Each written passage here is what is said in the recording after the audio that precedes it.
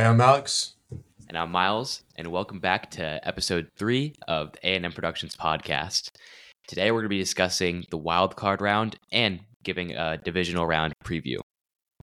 And with that, we're going to be starting off into our first subtopic of wild card weekend, and that is NFC East teams collapse. Now, if you paid attention to the wild card weekend, there were a lot of blowouts, but the main two teams that got blown out were the Philadelphia Eagles and the Dallas Cowboys. And these were not particularly strong showings for the NFC East, and frankly, both these games were very, very embarrassing. It put both of the head coaches of these teams on the hot seat, and there's a lot of things to talk about, but the first thing that comes to mind for me is the Philadelphia Eagles head coach, Nick Sirianni, is he gone after this playoff performance? Now, Philly is a very, very impatient city when it comes to sports. We've seen this with the 76ers. We've seen this with the Philadelphia Eagles. I mean, we've seen it even with the Phillies. They are very, very unruly, just fans, and they can rip this city to shreds over the smallest little thing. And in this case, it really isn't a small thing that they're getting upset about. The Eagles lost to the Buccaneers, who barely won their division, and it wasn't even a close game. The Buccaneers blew them out, and I think that Sirianni really should be scared for his job. Although he did bring them to the Super Bowl last year, this performance really, I really can't see how you can get past this. What do you have to say about it, Alex? It's really weird because not too often do you see a coach who made the Super Bowl last year get questioned directly after. But after that performance, to a Buccaneers team that wasn't even looked at being really that good, and honestly, this regular season, let's face it, the NFC South has not been a good division. Whoever came out of that division, which happened to be the Buccaneers, was supposed to be bound for a first round exit. But the Philadelphia Eagles, they put up one of the worst performances I've ever seen them put up in a playoff franchise, like as a franchise in the playoffs. It was utterly disgusting, down to the coaching, down to the players. Listen, they look like they did not want to play football after the first and second quarter. Like that second half was atrocious. They did not have. They showed a lack of heart for a team who got so close to tasting the Super Bowl and losing it. Where is that heart that the Philadelphia Eagles had when they were in the game with the Chiefs until the fourth quarter, actually leading at points in the fourth quarter? It's not the same Philadelphia Eagles, and I think that question needs to be proposed. But my answer would be no. I'd keep Nick Sirianni. He has done good in most of his playoff games. He's kind of revolutionized the offense, and he's given them some new gel. Also, their franchise quarterback, who they already paid, Jalen Hurts, who's already been paid by them. Nick Sirianni, he's really helped him with his game personally. We've seen Jalen Hurts emerge into a star. So even because of this shortcoming, or even though this shortcoming, I think you give him another season. Look, I see where you're coming from, Alex, but I mean, it's not even just the playoffs where he underperformed. It was those games down the stretch. I mean, Yeah, they lost 6 straight games, and they even lost. Their only win was against the New York Giants, my team, and the Giants still beat them a few weeks later anyway. So, I mean, it doesn't even really matter. The Philadelphia Eagles just looked awful, not even just in this playoff game, but throughout the second half of the season. They started off 11-0, and this has to be one of the more historic just meltdowns that we've ever seen in the National Football League. And I'd also like to push back on that because, I mean, hey, Sirianni, he's what we like to call a CEO head coach. He's not a play caller. He's a culture bringer. He's a motivator. But what I saw from that Philadelphia team was, as you said, Alex, no heart, no motivation, no will to even be on the field. they And looked complacent. they did. And as a CEO head coach, you're very dependent on your offensive and defensive coordinators, which, if you look at guys like Shane Steichen, Brian Johnson, I believe the two coordinators that were defensive and offensive coordinators respectively for Nick Sirianni last season that got him to the Super Bowl. Those two coordinators, they went by, they became head coaches or, went to different teams, and Sirianni has clearly not been able to recover since then. So I'd say if Philadelphia is to fire Sirianni, I honestly have no issue with it. I completely see why. I don't really feel like from where he stands right now, he's giving me a lot of hope and a lot of reason to keep him around. Yeah, but to jump ship, we have to bully another NFC East team, not just the Philadelphia Eagles, and that is the Dallas Cowboys. Now, Dallas, they were in a very similar situation as the Philadelphia Eagles going into this game. They're going in as favorites against a team that barely made it into the playoffs and a team that was very overlooked coming out of the regular season. However, I think I'd argue the Cowboys got an even bigger butt kicking than the Philadelphia Eagles did. What say you, Alex, our resident Packers fan? Man, listen, the score doesn't say it, but honestly, this can be looked at as a career stat padding game for Dak Prescott. I think they scored 32 points. I think it was 32-48. Listen, like all those points were meaningless in the fourth quarter. Like they were never in the game. They had one stretch where it looked like they had a little bit of momentum with that last second touchdown at the end of the half, but even that just made it from 27-0 to 27-7. Honestly, it looked like the Packers, they were the more confident team. And you could tell from the start when they wanted the ball first. Normally when teams win the coin toss, they choose to defer, but the Packers wanted it first. And they marched down. Cowboys got a few bad penalties on defense. Packers marched down. Listen, and Aaron Jones, he had the game of his life. 3 touchdowns. Romeo Doubs had the game of his life. Over 100 yards. Jordan Love, 16 for 21. 157 passer rating. Like the Dallas Cowboys put up such a bad performance that it led to all these historic Packer performances. Like we're gonna be talking about wild card Romeo for years to come because of the Cowboys. And also, honestly, I'm gonna say Micah Parsons looked really impressive, but when it comes to a lot of the other Cowboy defensive players who are considered lockdown, I didn't see one other player who jumped to mind as an impressive performance. It was an underperformance, and also the coaching and play calling can't be put into question after this game. I know the Cowboys are choosing to stay with McCarthy, but I think it's truly something that should be considered letting him go. Yeah, this was really uncharacteristic from the Cowboys because we've seen them at home. They've dominated teams. They've dominated on offense. They've dominated on defense throughout the regular season. They have not put a performance up like this at home in throughout the rest of this season. Like I've never seen, a stinker quite like this. They were down. That was their first home loss. Yeah, I believe 27-0 at one point in this game. Yep. Seriously, this was unbelievable, and this game was never close. And on top of that, it was one thing for the Philadelphia Eagles to look out of sync. They've looked out of sync for 6 weeks. This Cowboys team came out of the gate, and something just didn't feel right about them. Dak Prescott, CeeDee Lamb going at it on the sidelines. Mike McCarthy even came over to CeeDee Lamb and tapped him on the shoulder and had a conversation with him. And in the first quarter, on the first drive, there was something clearly wrong here, and that's where I begin to question the coaching. You take a team like this that has done everything right at home, throughout the rest of the season, and all of a sudden in the wild card playoff game, they just completely lose themselves. That's when I question coaching, frankly. So I agree. Mike McCarthy should be into question. I know Jerry Jones is going to choose to stick with him.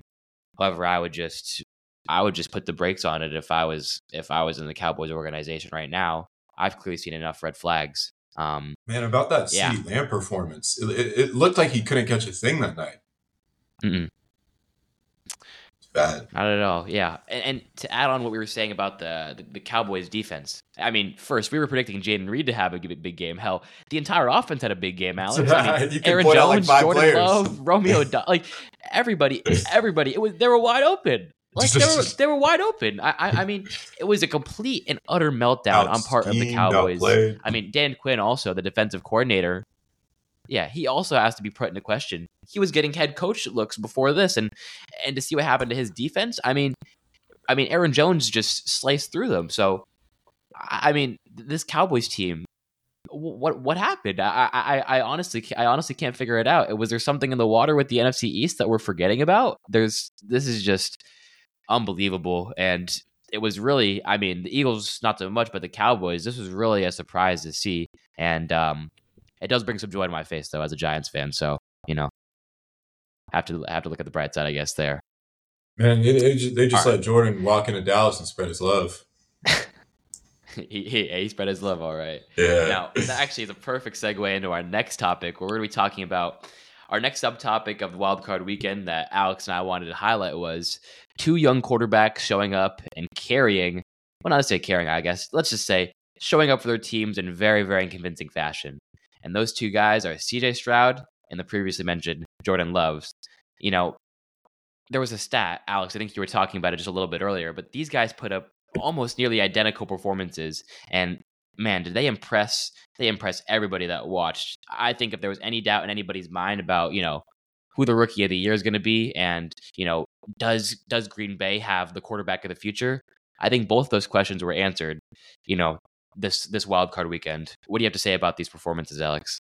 What CJ Stroud is doing with the Texans is nothing short of special and one of one. I've never seen a true rookie quarterback come into the NFL and just win a playoff game in that fashion. They scored like 54 that game. He honestly could be a rookie quarterback and also be a Super Bowl MVP. We could see him coming home with a Super Bowl MVP, and potentially even rookie of the year too. So man, this is the greatest start to the career you can ask for if you're CJ Stroud. And he looked crisp that game, man. He talk about running. We were talking about the Packers, and the Buccaneers kind of running with it down the stretch. Um, as did the Texans. That was a close game versus the Browns early on, but you know despite being led by a young quarterback, they came and they scored 50 on him. They scored 50 on him mostly in the second half. They did their thing. By all means, great performances. Yeah, and I mean, look, the one thing I will say about Houston and not just CJ Stroud in general, but Houston as a team, I mean, the AFC South is, Jags move out of the way. I think this is clear. This is clearly the team to look at now, and Facts. perhaps the new team to watch out for in the AFC. It'll be interesting for the years to come. Will Stroud versus Lawrence be an interesting rivalry that we see 2 times a year? That could be a great quarterback matchup. But also, just in more praise of the Houston Texans, I think CJ Stroud and D'Amico Ryans have a bit of a Brady Belichick feel to it. I know that's crazy to say. We've only seen one season of this. They haven't even won a Super Bowl yet. But you know, if you really look at it on paper, you have a defensive mastermind head coach and a young quarterback who commands the offense. And these two pairings together, they just go hand in hand because look, D'Amico Ryans has brought an energy and a culture to this team that ignites the city and ignites this team with this fight in them. And at the same time, you have an electrifying quarterback who can basically dig you out of any deficit and elevate you in any game. And to me, that sounds like the recipe for a future power in the AFC, but also possibly the next Brady Belichick. So we'll see what happens with that. I know the AFC is loaded, but just keep your eyes peeled. That sounds eerily similar to a very formidable duo. And also to talk about Jordan Love a little bit more, Alex, can you talk a little bit more about just what you saw from Jordan Love and his, I don't know, mid-season turnaround? Because if you've been watching Packers ball all season, and in the beginning of the season, we were still questioning if he's the guy. Where did it all turn around for him? What happened? Listen, the Packers started off 2-5, and then they went on a little skid in the middle of the season. They won one and lost one. The game where I figured out Jordan Love was 100% the franchise quarterback is, I believe it was I believe it was Thanksgiving versus the Detroit Lions, where we did the same thing that we did against the Cowboys.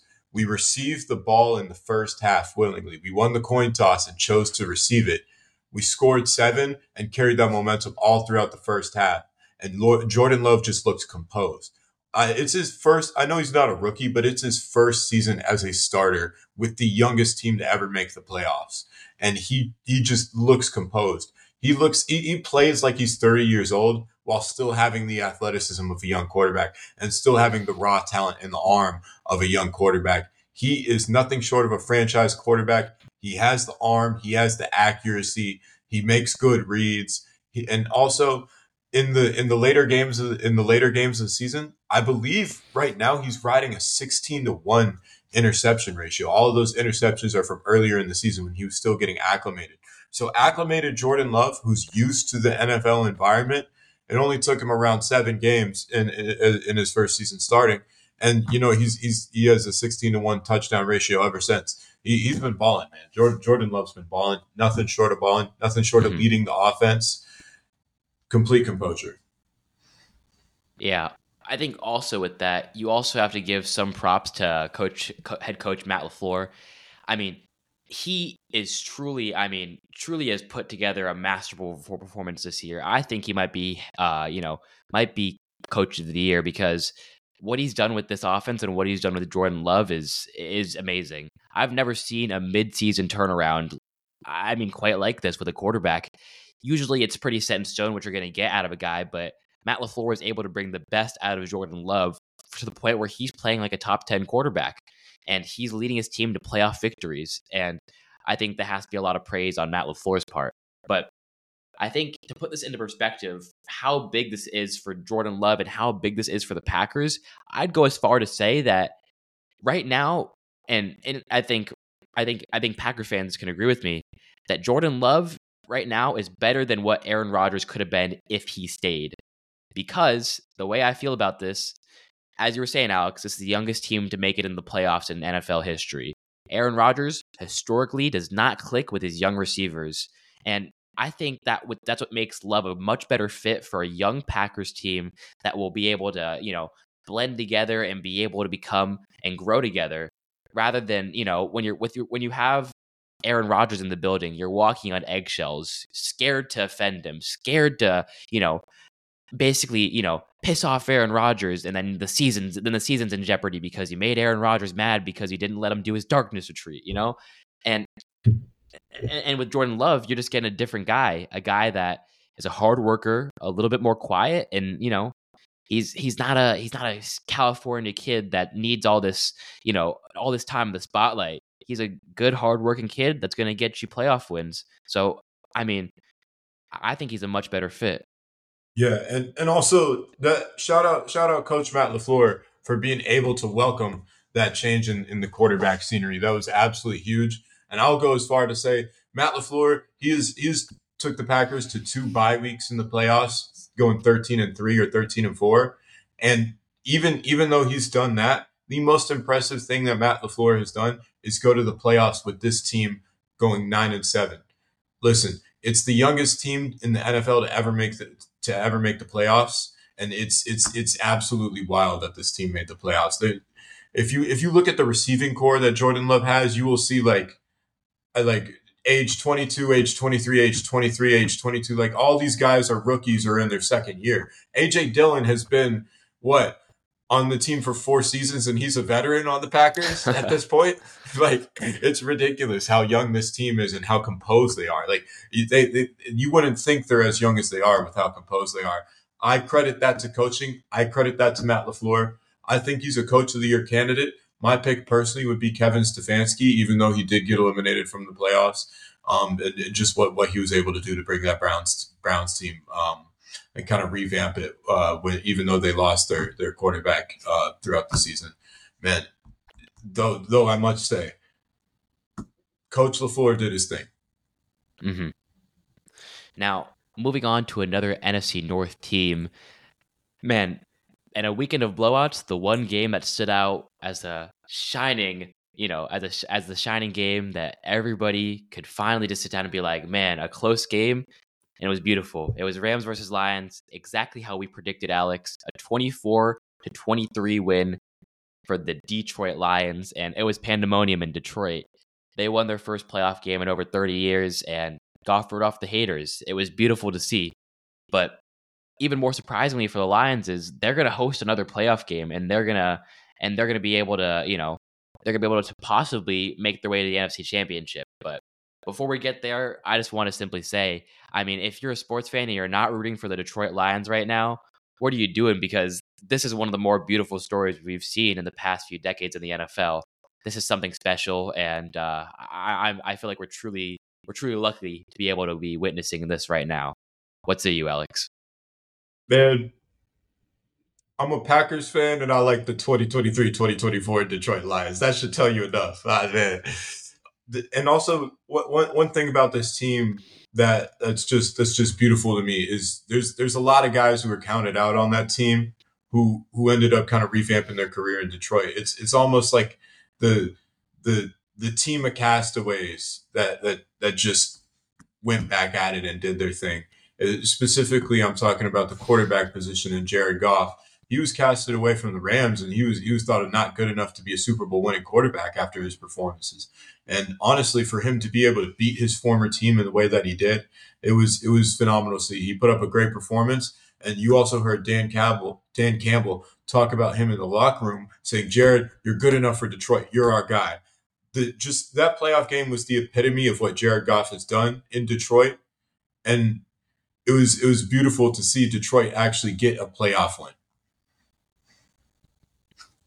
It was. And honestly, I really just you have to sit back and appreciate the culture that Dan Campbell has built. I love exactly what you said. This is a team of underdogs. This is a team of guys that have something to prove.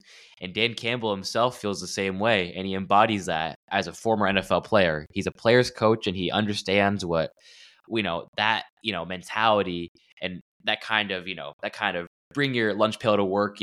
Just get ready to fight in the trenches kind of mentality. I mean, it embodies Detroit. It embodies the guys on this football team. It's truly fitting to have a coach and city paired together like this. And honestly, I can't wait to see what the Detroit Lions have in store for the rest of this playoff run and also in the upcoming years.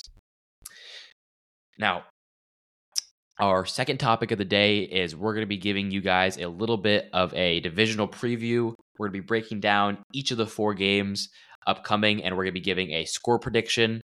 Now, we're going to be going in chronological order of games on Saturday, then Sunday. And the first game on the slate is a big one that a lot of people have been looking forward to, and that is Texans at Baltimore. And they're going to be playing at Saturday at 4:30.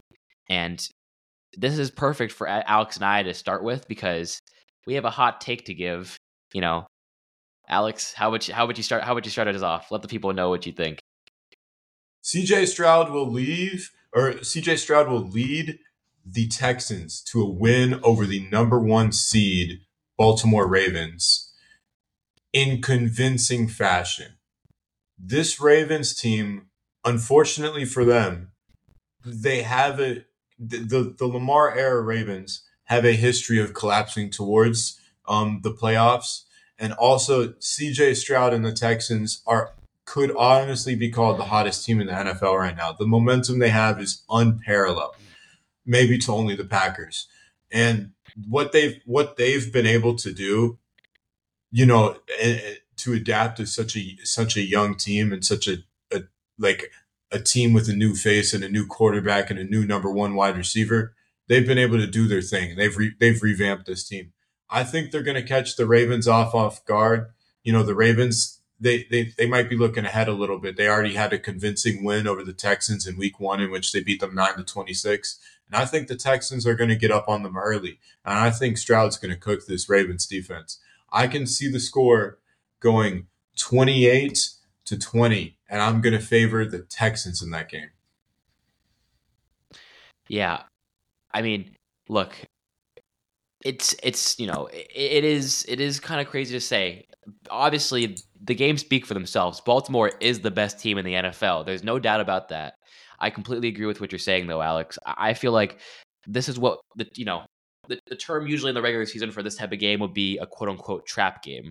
A team that isn't as strong as you on paper. They're a little bit inexperienced, but they have what it takes to catch you. Catch you when you slightly have your guard down, and that's when they can beat you. One mistake, or you start a little bit slow. That's when that's what this Texan team is hoping for. They're hoping that the Ravens have a little bit of arrogance, have their chest out, think that they're Super Bowl bound because we were the number 1 seed and we've blown everybody out this year. So the Texans team, we're going to take them for granted, and that's exactly I think what's going to happen. The confidence that the Ravens are going to roll in with is going to possibly blow back on them, and I still have the Texans winning this game. I could see the Ravens coming back and and possibly taking it back, but I just think if the Ravens come out even slightly, just a tad bit, with a tad bit of overconfidence or a tad bit of or just a tad bit slow, I think the Texans are going to come and take this game away from them. I have this game being a bit of a high scoring affair, but I have, in agreement with you, Alex, the Texans winning 31-28. Now, game number 2 on the Saturday slate is the Packers at the 49ers in the 8:15 window. Now, all I have to say about this game is a healthy 49ers team is scary, and honestly, I could leave it at that. But Alex, I know you disagree with me a little bit here, but I'd simply just say that the dominance that this 49ers team is able to play with when all of their pieces are healthy on offense and defense, I've never quite seen something like it. And I just think in terms of offense, I don't know if this Packers defense is going to be able to keep up with a healthy McCaffrey, a healthy Debo, a healthy Kittle, and a healthy Ayuk. It's a hard thing to do. Listen, I think the I think it goes without saying that McCaffrey must be stopped this game if you're the Green Bay Packers defense. McCaffrey is the player to stop. And I've seen the Packers defense have success over the individual of Christian McCaffrey back when he was at the Panthers. I believe there's a situation under the same defensive coordinator a few years ago, Joe Barry, in which they contained CMC when it came to him in the red zone. And I'm not gonna ride off of what happened 2 years ago with CMC. No, I'm gonna give you a whole different reason. This Packers team, they have some of the best young fresh corners in the NFL. And if Brock Purdy has to throw the ball a little bit more times than he's comfortable, I think he's going to be in for a rude awakening. We saw how dangerous Jair Alexander was in that Cowboys team or in that Cowboys game, and he was mostly on CeeDee Lamb that game. So, and CeeDee Lamb statistically had the best season out of any wide receiver number one in all of last season. So, I'm saying this Packers secondary is capable of giving anyone issues, and I think if the run is stopped, I can see the 49ers losing it to interceptions and turnovers, and the Packers they have shown that they can capitalize off of that. Yeah, the way I see what you're saying, but also at the same time, I don't know. I do feel like I mean, I really do feel like though, when it comes to this Packers defense, I think they're not going to be able. I still just don't think they'll be able to keep up with it. But on your point about Brock Purdy, I have trust and belief in him to hold this game to a minimal turnover game and to be able to control the outcomes that happen. And I think if the 49ers are able to come out with a lead and they're able to establish the run and they're able to, I think where their defense is actually going to be able to succeed is take away the running game, and if the Packers are in a deficit, make Jordan Love throw the ball and just rush the passer. Make it hard for those young receivers to find their footing and just keep on relentlessly going after Jordan Love. He's the only way that they're going to win this game. But if you eliminate Aaron Jones in the running game and just pretty much just say, hey, we got Nick Bosa, and I'm going to send him after your quarterback. Play and play and play again. It's gonna be very difficult for the Packers to deal with that. And even though Jordan Love's played great, I don't know anybody that can withstand that. And also, with the young receivers that the Packers have, I don't know if they're going to be ready to step up in a game like this against a defense as formidable as the 49ers. I have this at a low scoring affair, due to my belief that the Packers mostly will have success capitalizing off of turnovers rather their own offense against the 49ers, because I do think the 49ers defense, and as you mentioned, Nick Bosa and that ferocious pass rush will probably get to Jordan Love a little bit. I honestly don't think we'll see the sweetest game from him, but I have it going 19-17 Packers. I see them winning on a last second field goal off of maybe a Brock Purdy mistake. Mm-hmm. Yeah, I'm gonna differentiate on that. I'm gonna say Brock Purdy's able to hold his own. and I'm going to have the 49ers winning 34-20. I am going to say that the Packers are going to put up a good fight on offense, but I'm going to say, yeah, down the stretch, especially in the fourth quarter, I think that's when the 49ers defense is going to shut them down. We disagree a little bit on that one, Alex, but I have a game in the Sunday window that I think we're both going to agree on the outcome, and that is Buccaneers at the Lions at 3 p.m. And I think the Lions, on paper, they should cruise through this thing, but I think you and I both are in agreement that the Lions are going to somehow find a way to keep this game close, but I think they're going to find a way to win. However, they're going to do that at the cost of giving their fans a heart attack, because I'm telling you, there's no way this is not going to be a one possession game, because I think the Buccaneers pass offense is really hot right now. Baker Mayfield looks the best we've ever seen him, and as we mentioned before, that Detroit pass defense is subpar, and Puka Nacua proved that this previous weekend when they played him. So I'd say that, look, this game really shouldn't be close, and I think the Buccaneers really should not be in this game, but I think it's still going to be a one possession game. What do you think? I have the exact same opinion. This Detroit team this season, the narrative around them has been they're doing good, but they're in every single game, even the games they lose, like that unfortunate loss to the Dallas Cowboys they had towards the end of the season, with the refereeing issue. They always find themselves in games, but they honestly shouldn't be in some of the games that they're in. They make it close with bad teams, and they make it close with good teams. So I think this Buccaneers team is riding a little bit of momentum, and momentum is everything in the playoffs. I think we can see this going to a close scoring affair, and I do think it is going to be on the higher end.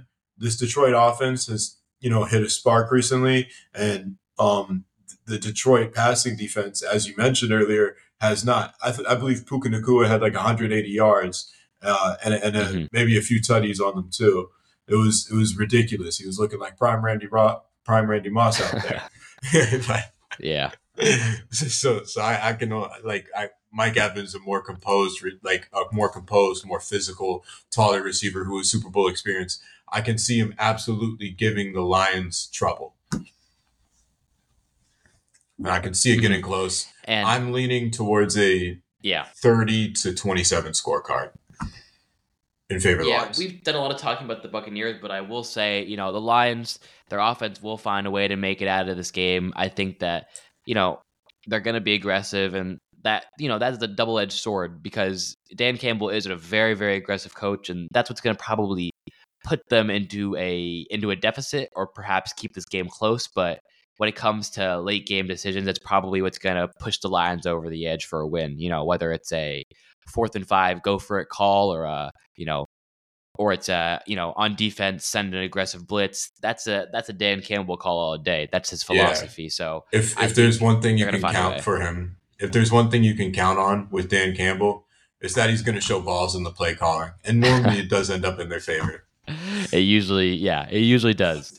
That's why I'm going to take the Detroit Lions. I'm going to take them 30-23.